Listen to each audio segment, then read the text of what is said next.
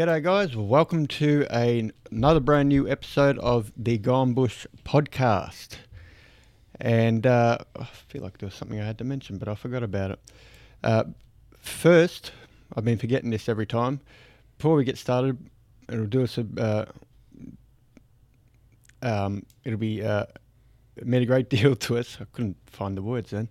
It meant a great deal to us if you could hit that like, subscribe and share buttons. It means a great deal to us. It's the only way we can really get sort of out there and spread apart. So that would really help us. Yeah, and if you hit it now before you watch us, it'd be good, because if you don't like us, you've already hit it. Yeah, well, there will be a little icon down here to show you what to do. If you also hit the bell icon, it tells you you can hit all or personalized or something else. But if you hit all, that will notify you every week when we release an episode. Yeah. Anyway. Just say thank you to Gemini, who keeps on sending us hands up. Every episode. Yeah, so yes, thanks. We know who that is, but yeah. Thanks, Sav. Yeah. So today we're going to be talking about something where there's some cool stuff in it that I don't think a lot of people know about. It's we're going to cover about 30 more years here. We're going to be talking about car design sharing and where a lot of designs actually originated. So here in Australia, previously, not now, because Holden is gone from Australia, but previously our two main car brands in Australia were Ford and Holden. Now, their most well-known cars are the Commodore and the Falcon. Well, and we're going to show you some pictures throughout this, and I'll put them up on the screen when we're talking about them. But we'll just start off with the Commodore. That actually is not a 100% Australian design. It actually comes from Opel, which was owned by GM, which is now owned by Peugeot. It originally was the VB Commodore was based on a Opel Rekford, which if you go and have a look at, I'll show you those pictures now, they look like literally if you had a VK and, a VB Commodore right up against the Opel Rekford, the only differences are in the interior and the engine, of course, because none of the Opel ones actually had V6s in them. No, so they weren't power like us.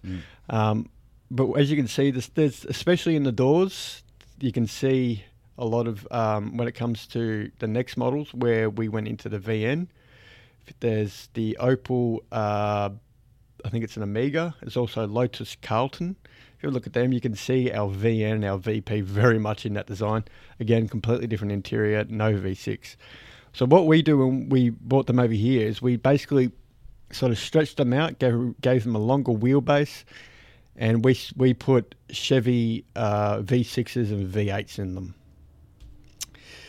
But there's a lot more to that than we know. So back in, I don't know if it's the 80s or the early 90s, the Australian government imposed something called the Button Car Plan. And the idea of it was to get more, basically, to limit how much our car companies were designing, but to also share their designs. And I think that was a lot about they were trying to stop imports. Yeah. Yeah, in those days, yes. Yeah, so they were trying to make it sort of all Australian sort of stuff. Yeah. Yeah. So some fine examples of this would be the Nissan Pulsar, was also the Holden Astra, I think. Astra, yeah. Then we also had sharing deals with Toyota. So they went from VN to VS, I think. It was called the Toyota Lexan, which was... It's literally just a rebadged car. There is nothing different about it. It's just rebadged. It's a Commodore. Yeah, it's a Commodore. It's got the Commodore engine, everything like that. Yeah. And then... but they just changed things like the tail lights. They turned the upside down. Well, no, they didn't even do that. No, not on the Lexan, but on the Astra they did. Oh, yeah, okay. For example. But then the dashboard would be coloured or black and white instead of colour or something like that. Yeah, so we gave Toyota the Commodore and then Toyota gave us the Camry and we called that an Apollo. Yeah, that's it. Horrible little thing. If you're going to buy that, I'd just sooner buy a Camry instead of the Holden badge. You should be buying the proper brand of any of these cars, actually. Oh, hell yeah. It doesn't really matter what it is. we call it a clone. Well, that's what it clone's is. never going to be as good as the original. But there's these ones I've seen throughout the years, and I know they're the same design. But there's a couple I actually didn't know about. So I didn't know that Ford and Nissan also share designs. Mm. So their main design sharing was Ford got the Nissan Patrol body car, and they called it a Ford Maverick. Oh yeah, that's right. Yeah. And now I'd be surprised if you've seen any of these. Ford gave Nissan their, I think it was an XD Ute, and it was called the Nissan Ute. Yeah, but that's why the Maverick was so good. It was because it was a it's Nissan engine. Exactly. Yeah. And there was that just reminded me. That helped them a lot. That kind of did. Yeah. But there was another example of that, and I've just forgotten about it. Yeah. What was it? Mazda. Oh, another one a lot of people won't know about. You know about this. The Mazda Road Pacer. Oh, yeah. Oh, good God, was that a lemon? Mm. Okay, so that was a... I'm struggling to remember. I think it's a HQ. Yeah. So it's a HQ body with Mazda branding, obviously, but it's got a 4-cylinder rotary engine in it. Yeah. It was so weak, it could barely carry the weight of the car. Yeah. So you won't get anywhere fast in that thing. It was a failure. It was a complete failure. Was that for the New Zealand market or something? No, it was for... England? No, it was one of the Asian markets. It could have been Malaysia, Thailand. Oh, yeah, it might have one been of Malaysia, those. I think, yeah. Which is kind of interesting because we did something similar a number of years later. Well, we didn't change the engine, but we gave our VS Commodore basically to, I think it was Indonesia, Thailand and all them. And it was a VS Commodore at the back, had the regular lights, and at the front it had the Statesman front lights. And it was called an Opel Calais. Oh. It looked horrible, but I got to admit, I kind of did like the Statesman front on a normal Commodore. It did look quite good. Mm-hmm. But again, it had our engine and everything, but it didn't sell very well over there. Having said that, ones that sold very well, I know our light's flickering. I'll try not to pay attention to that because I don't think it messes up things too much. But what we did when we bought the Monaro back, aside the fact that we exported that and changed the design a little bit and called that the Pontiac GTO, the British loved that car. So they exported that as the Vauxhall Monaro VXR, I think. And it was very popular. A lot of people loved it. And then we no longer made the Monaro, and we had the 4-door GTS. They exported that and didn't sell as well. Funny reason for that. It's because in Australia, we don't put an anti-rust coating on all of the frame and everything. So in England, where they need it because there's so much moisture in the air, it rusts the absolute shit out of these cars, and they're basically useless now. So you see a lot of these cars over there, and they're just sitting there because they don't run anymore, or they've been restored and they're running, or they've been coated with rust protection and whatnot. But that's why the GTS didn't sell very well, because all these guys have gone and bought the Monaro. Well, they rust really quick because we don't need it here in Australia. It's such a dry, was such a dry country. Well, we would have put rust protection on them for them, right? Yeah. But they didn't want to pay the extra price. Stingy bastards. So, I'm not surprised. We told them they'll rust out if you don't have... No, just put the basic paint on. So that's what happened. Yeah, well, it turns out That's even... the inside story. Go on. Even Americans love our car. Our cars, I should say. So, the first big one was obviously the Monaro, which we converted into the Pontiac GTO. Then we exported the VE, and that was a Pontiac GXP, G8, sorry. Yeah. Changed the design again a little bit, gave it the front Pontiac grille, which always to me looks like a little cushion. Yeah. It feels like you should be able to just press on it and Always cushiony. thought the Camaro was based on the HQ.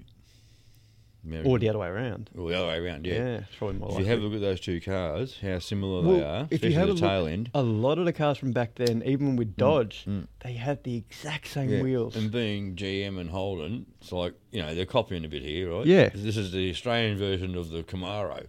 Well, see, that will take me to an interesting point in a minute. So, we exported that, then Pontiac shut down as a brand. Yeah, hence with Monaro, Camaro. Yeah. Yeah.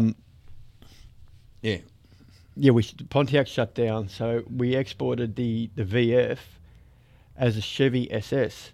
That ended up becoming the basis of the NASCAR over there, of the Chevy NASCAR. It was the Chevy SS. The car's not actually a Chevy SS. It's just got stickers on it. That's all the NASCARs are, the stickers.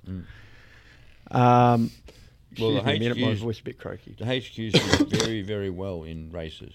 Oh, I remember that. Yeah, I mean, I wasn't around them, but I've still seen them on TV, and they were some. It wouldn't matter races. what race you put it in. No, Dirt no. race, road race, corners, right. straights, whatever. Now, see, the thing I wonder about, and I wonder how much this affected Holden, when we were exporting all these models to the US and even to South Africa, where they would be called Chevy Luminas or Chevy SS. Yeah.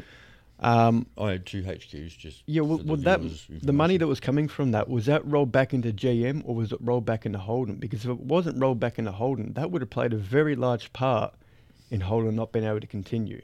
What was the question again?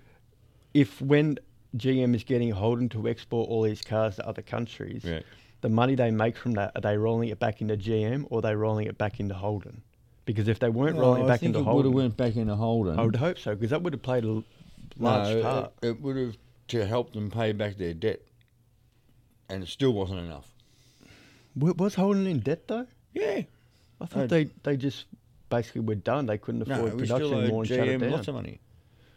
Well, They I don't wanted the know, government to 'cause- bail them out, to pay it out, and the government wouldn't pay it out, but so that's what killed it. Yeah, but they don't owe GM any money because they were owned by GM. So if anything, GM would owe our government. Yeah, I know, but Yeah. the way they do their books and that, we still owe them. Even when, right to this day, we still owe them money. And I think they've written it off now. Because it's We not might owe existent. them for the fact that we didn't save them, but we don't owe them for the money Holden spent because that was their money. No, it's from the initial setup, when they first come out. We never, ever paid that back. Yeah, but why would we pay it back when they bought it? That's the whole thing. And that's where it went. So, and then in the end, they just said, no, we're not doing it. Yeah, I know, but what I'm saying is, why would the government have to pay anything if, I don't even know how long it was. Let's say it was 1940. GM bought Holden. They paid their money for it. Why would the government then owe them anything? I don't know the details. It's probably the best way to answer that. Yeah, it's gone too far into it. But that's what I know about it. But here's the really interesting one, which I guarantee very, very few people will know about. So in the 1980s and the 1990s, China had something similar to the button car plan, except they wanted all production to be in China. They didn't want to share designs or anything. So all designs had to be out of China, from China. Everything had to be manufactured in China. And to enforce this, what they had was a 200% tariff on imports. So basically you pay double the price of the car. And tariff, if you don't know what that is, that's a tax. So you pay double whatever the price of the car is, you pay double that to import a car into China. So what this one company had the idea to do was, it was pretty smart. They contacted, they contacted Holden, who sent them to a spare parts seller. Is that what you would call them? Spare parts division. Yeah, but it wasn't actually Holden. It was in Broadmeadows, which is in central Victoria. And that plant is still open today. So what they did was, so they weren't importing the parts directly from Holden, which would incur the tariff. They bought the parts from this spare parts place in Broadmeadows, which Holden supplied them with. They bought all the panels and exported it to China. And because they couldn't use our engine or anything like that, the interior, nothing. It's literally, you can look at this car, and I'll put a picture up right now. This is a VN Commodore, but it is not called a VN Commodore. It is called a BN6 something or other. And BN6, I think sounds right. yeah, basically in China, that number, the model number is, the letters are representative of the company that owns them, and there is a huge Harley passing us right now. So It's if you not heard Thunder, it's a Harley Davidson Yep. motorbike going past. that, We get that. yeah. Yeah. So basically, this guy and his company figured we can source different parts from around the world without paying the tariff, and we can make a mock-up car. They only made about I think about 50 of them. They really couldn't make many. But it had horrible little engine in it. It wasn't even a 6-cylinder. I think it was a 2-litre 4-cylinder. Yeah, I think it was. It was an absolute lemon. So when you look at that picture, you look where it would usually say Commodore or Holden, and it has some Chinese writing. BN6. But because I've actually lost this information, I don't have it with me today. They actually tried to turn that electric. Oh, well, They tried to make it an electric probably car. go faster on electric than it did with the petrol. I would say so. But eventually China got rid of that tariff, and now they have this weird thing where, like, for example, Mercedes-Benz, it's got some Chinese company badge on it as well as Mercedes badge. That's how they work the deal now. It's really, really weird. I would like Volvo and Gren just did that. Volgren, remember? Who was that? That was two companies together, wasn't it? Volgren. Who was that? Volvo and Grenders. Oh, yeah, They combined themselves and called themselves Volgren. That's right. So that Grender Now Buses Ventura, I think, bought it out. is one of the companies behind our buses, public transport buses in Victoria or Australia. They've got their headquarters in Dandenong here. So it's probably in Victoria then. Victoria, yeah. Yeah. I don't know who does it interstate. Don't know. No. But yeah, when I'm going across this information, it's just unbelievable how much they kind of take from one another. But that whole Chinese thing, that just fathomed me 200%. I don't think we've ever seen another country put a 200% tariff on importing vehicles. I know we're starting to struggle with it now too, aren't we? Well, importing and tariffs. Yeah. Well, especially electric vehicles. We've always had tariffs on importing cars, though. We have, but it's never been that high, has it? No, it's gone up a lot now. Is that especially for electric vehicles? I think electric's gone down now. Oh, and it's the other ones. Yeah, it's the other cars. But years ago, one of my uncles on my stepmum's side, they used to import cars, and they got out of it by same thing, importing parts. They'd buy the car, all made, without the wheels on, no steering wheel, and no bumpers, and apparently because it's not complete, it's spare parts. Yeah, that makes sense. Yeah, and then in another container, the steering wheel would come and the wheels and the bumpers, more spare parts, and then at the factory down here in I think they're at Caulfield or somewhere. Yeah. Assembly plant, and assemble them all here and not imported. No, but you know what? Got out of it. I was talking They to were Mum doing and that for Dad. years and years until they retired. I was talking to Mum and Dad last night, and we were talking about the fact, and you're a prime example of this. That was with Jaguars, actually. Oh, there you go. Yeah. How many of these hybrid vans, and just not even necessarily hybrid, but Japanese vans, how many, like there's the Toyota Estima, which is a hybrid Tarago van. Yeah. Then there's the Nissan Elgrand. I don't think that's electric. Oh, not No, V6. I think you can get that in hybrid. It might be as well. Yeah. But there's tons of them on our roads right now. Mm-hmm. So it seems odd that over in Japan they're not clicking, oh, look how many people are importing or exporting I these. can help you out with that. What's going on there is these aren't brand new cars. No, none of them. Second hand. No, but I'm thinking I think if they see how these previous models have been exported in such great numbers, then why wouldn't they start exporting the new models to sell here? I think if you buy new, you're paying all this export tax. If you on the second hand market, it's not there. Yeah. Or it's much smaller or something. So, but what was it you were telling me about in Japan with insurance? That they'll only insure it up to so many kilometres on the clock? To do with the roadworthy centre, I think. That's what it is. And it's only 100,000 Ks. It's got to be off the road. Yeah. So what happens is people sell their cars at 80,000 and Ks and 90,000. And you can get even down to 70,000, right? Second hand. Yeah. They sell them really cheap because over in Japan nobody wants that car. I was going to say because it's too close to the 100,000. Nobody wants to buy it. You really wouldn't see many old cars over there, would you? No. So there's no market for it there. But in Australia there is. Yeah. A car that's it's only got 80,000 on the clock. Yeah. To the average Australian is brand new. That's just run in, right? And so they're importing. There's companies out there importing these. Yeah. And they're doing what they call compliance. So the import person does the compliance, Australian compliance. So just change a few things on the car to make it Australian compliant. Yeah. and then it goes up for wholesale to the car yards, and they do the roadworthies from there. So what we've avoided is all the import tax. Yeah, right. Right. So it must be thousands of dollars. I'd be interested to find out what sort of import tariffs we had to pay on that absolute piece of shit that we branded as a Holden, which was the Opel Insignia, and called that the last Commodore. Yeah. I wonder what... It's German made, I think. Yeah, it was, or at least designed. Yeah. If that was the only car we're using as the Commodore, how much were we paying to import that thing? Well, the import tariffs from Germany might be different. I don't know what they are. Yeah, that was... Yeah, and the way we have treated Germany in the past, they would be at the disbenefit, not us. So I wouldn't be surprised if there was none. They're not allowed to impose one, or something. I don't know the details, but if we go down history, we are on that path. So there might be only 5% or something. Unlike Japan, who still to this day is not allowed to have a Air Force or Navy. I don't think Germany was actually imposed with any punishments because it wasn't... No, they were. They were not allowed to make powered aircraft. They were only allowed to make gliders. Yeah, but I don't know because and I it think wasn't... that had a 50-year limit on it. Yeah, but it wasn't...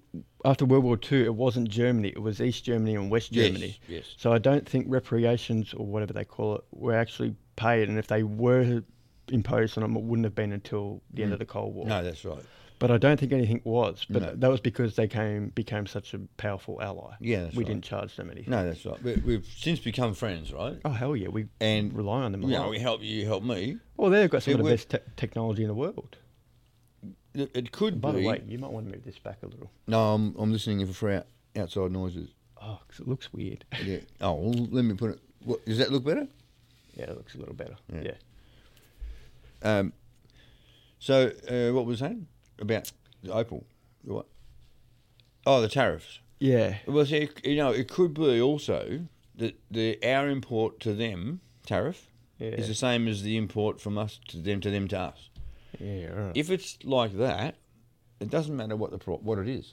Honestly, I think what they should have done was, when they realised they were going downhill, they shouldn't have even tried this import and whack our badge on the car. Just say, we're done. Or just do, how they started doing the Holden Acadia, the Colorado. Just keep making those models. End the Commodore at the VF. Don't try and call another car that is not a Commodore, not Australian design. Don't call that a Commodore. Left it. That would have been a smarter idea.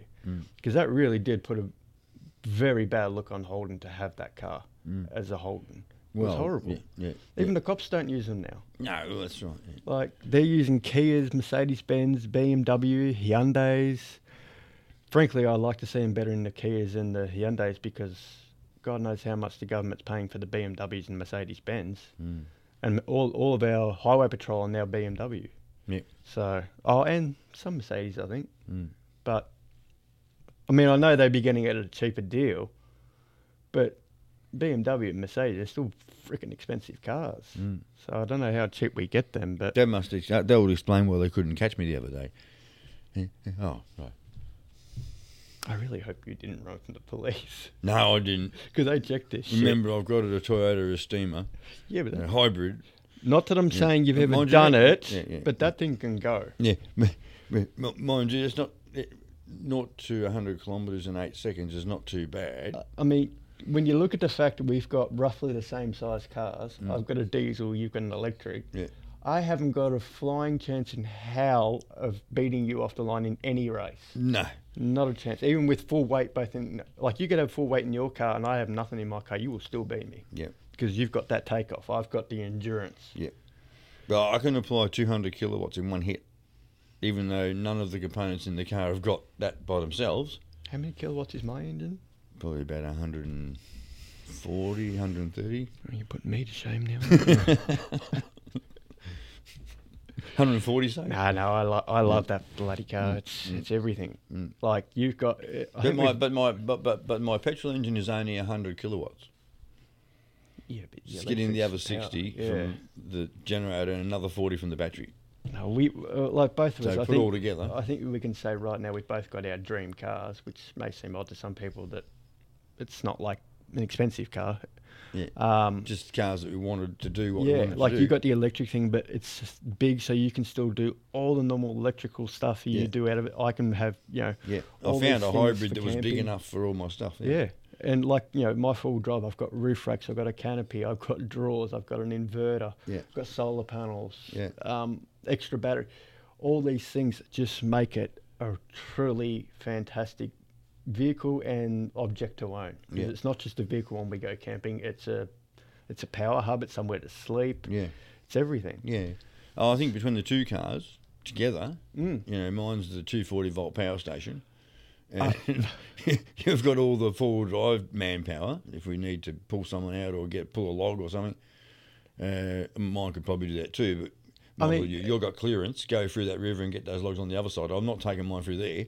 I mean, it's kind of funny to think. I don't know how I did this, but years ago, probably about 2011, when I had my VL Commodore, I slept in that. We had no tents. We had no gazebos. It was even raining, so you slept in the back seat? Oh, no, I slept in the front seat because you can't stretch out on the back seat, and it's because they're like those seats are like that. You couldn't sleep on them.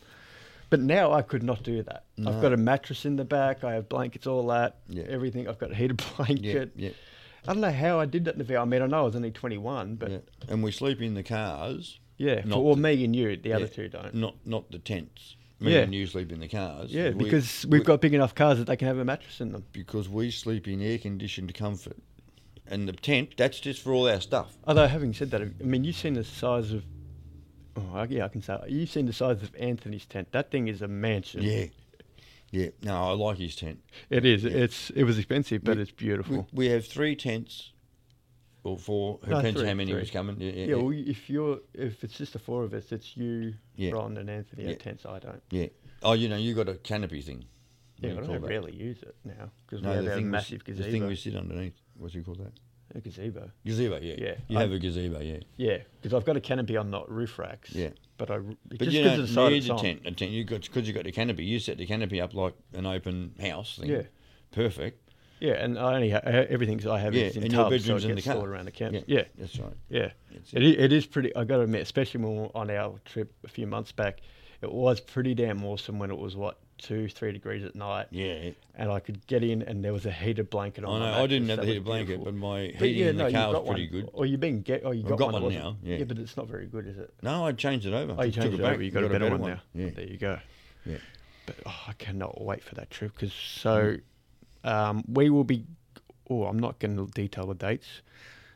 I'll tell you why I won't detail the dates after we finish filming. We're going away in December, camping. Research camping. We go on. I personally go on about 3 trips in summer. Craig goes on one of them. We usually do it in March, but this year one of our group couldn't get holidays in March, so we're going in December. The really cool thing about, I haven't told you this either, the really cool thing, we're going to be filming a podcast out there, and we're also going to be filming Gone Bush out there to look at some of the animals and land and water-based. Yeah, which we probably should do that soon. Anyway, go on. Yeah, well, and because that's what it's all about. Well, you haven't been there at that time of year, so it's going to be something different. Well, there should be some wildlife around by then. Yeah. We'll be filming those out there. Hopefully we'll get the spotted tree frog breeding. Should be breeding time. That'll be good too for them. Yeah. So when we're filming this out there, we won't have the green screen behind us. We will have real nature behind us. But the really cool thing is that episode will be the very first episode that I'll be able to take this mask off and show the smile I haven't been able to use for over 10 years now. So I'll be finally able to peel this down. I could have got you some plastic ones that you could have put in for the episode. From the $2 shop thing. Eh? I've tried those. I've tried some better ones from What eBay. about the lolly ones? You can eat them. Yeah, they don't look as good. No, it's true, yeah. Because they don't look like proper teeth. But I got these ones off eBay. They look like real teeth, but they don't really have anything to slot into. So they just fall out. Right. And they're on just a metal wire, which after a while being in your mouth, I can't imagine that would be too good for you. Yeah. Oh, well, that's about all from us for now. I just really wanted to go over that because there was, like I said, the Mazda Road Pacer, the VN that was exported in panels. Some really cool stuff that people didn't know about. But one more thing that Craig wanted to mention was that if anyone knows where you can get Villiers pies, Yes. could you please let us know anywhere in Victoria? Because we know they're in South Australia. That's where they're based. But we can't order them from anywhere, and we really love Villiers pies. So if anyone knows where you can get them in Victoria, especially southeast Victoria. Dandenong? Yeah, Yeah. Dandenong. Or even surrounding suburbs, whatever. Yeah. I'll go as far as Cranbourne or Noble Park. No, I'm just joking. But yeah, if you could, anyone knows out there where you can get them, can you please drop us a comment so we can get onto these pies because they are awesome. And Moles will give them a little bit of a plug. If those of you that have had a Villiers pie will know what we're talking about, those of you that have not and you find one, eat it. Just try it. And you'll know what we're talking about. And you'll know what we're talking about. You'll see. To me, it's a very close second to a place called Mansfield Bakery, which is somewhere we go on the way to camp. Yeah. And then there was Clark's Pies, which we can't get. No, but as you just said, they're apparently British. Which I British. Didn't know. Yeah. So, but yeah, if you can drop us a comment, that'll do us a great deal. Yeah. In fact, Clark's or Villiers Pies, let us know. Yeah, really. Yeah.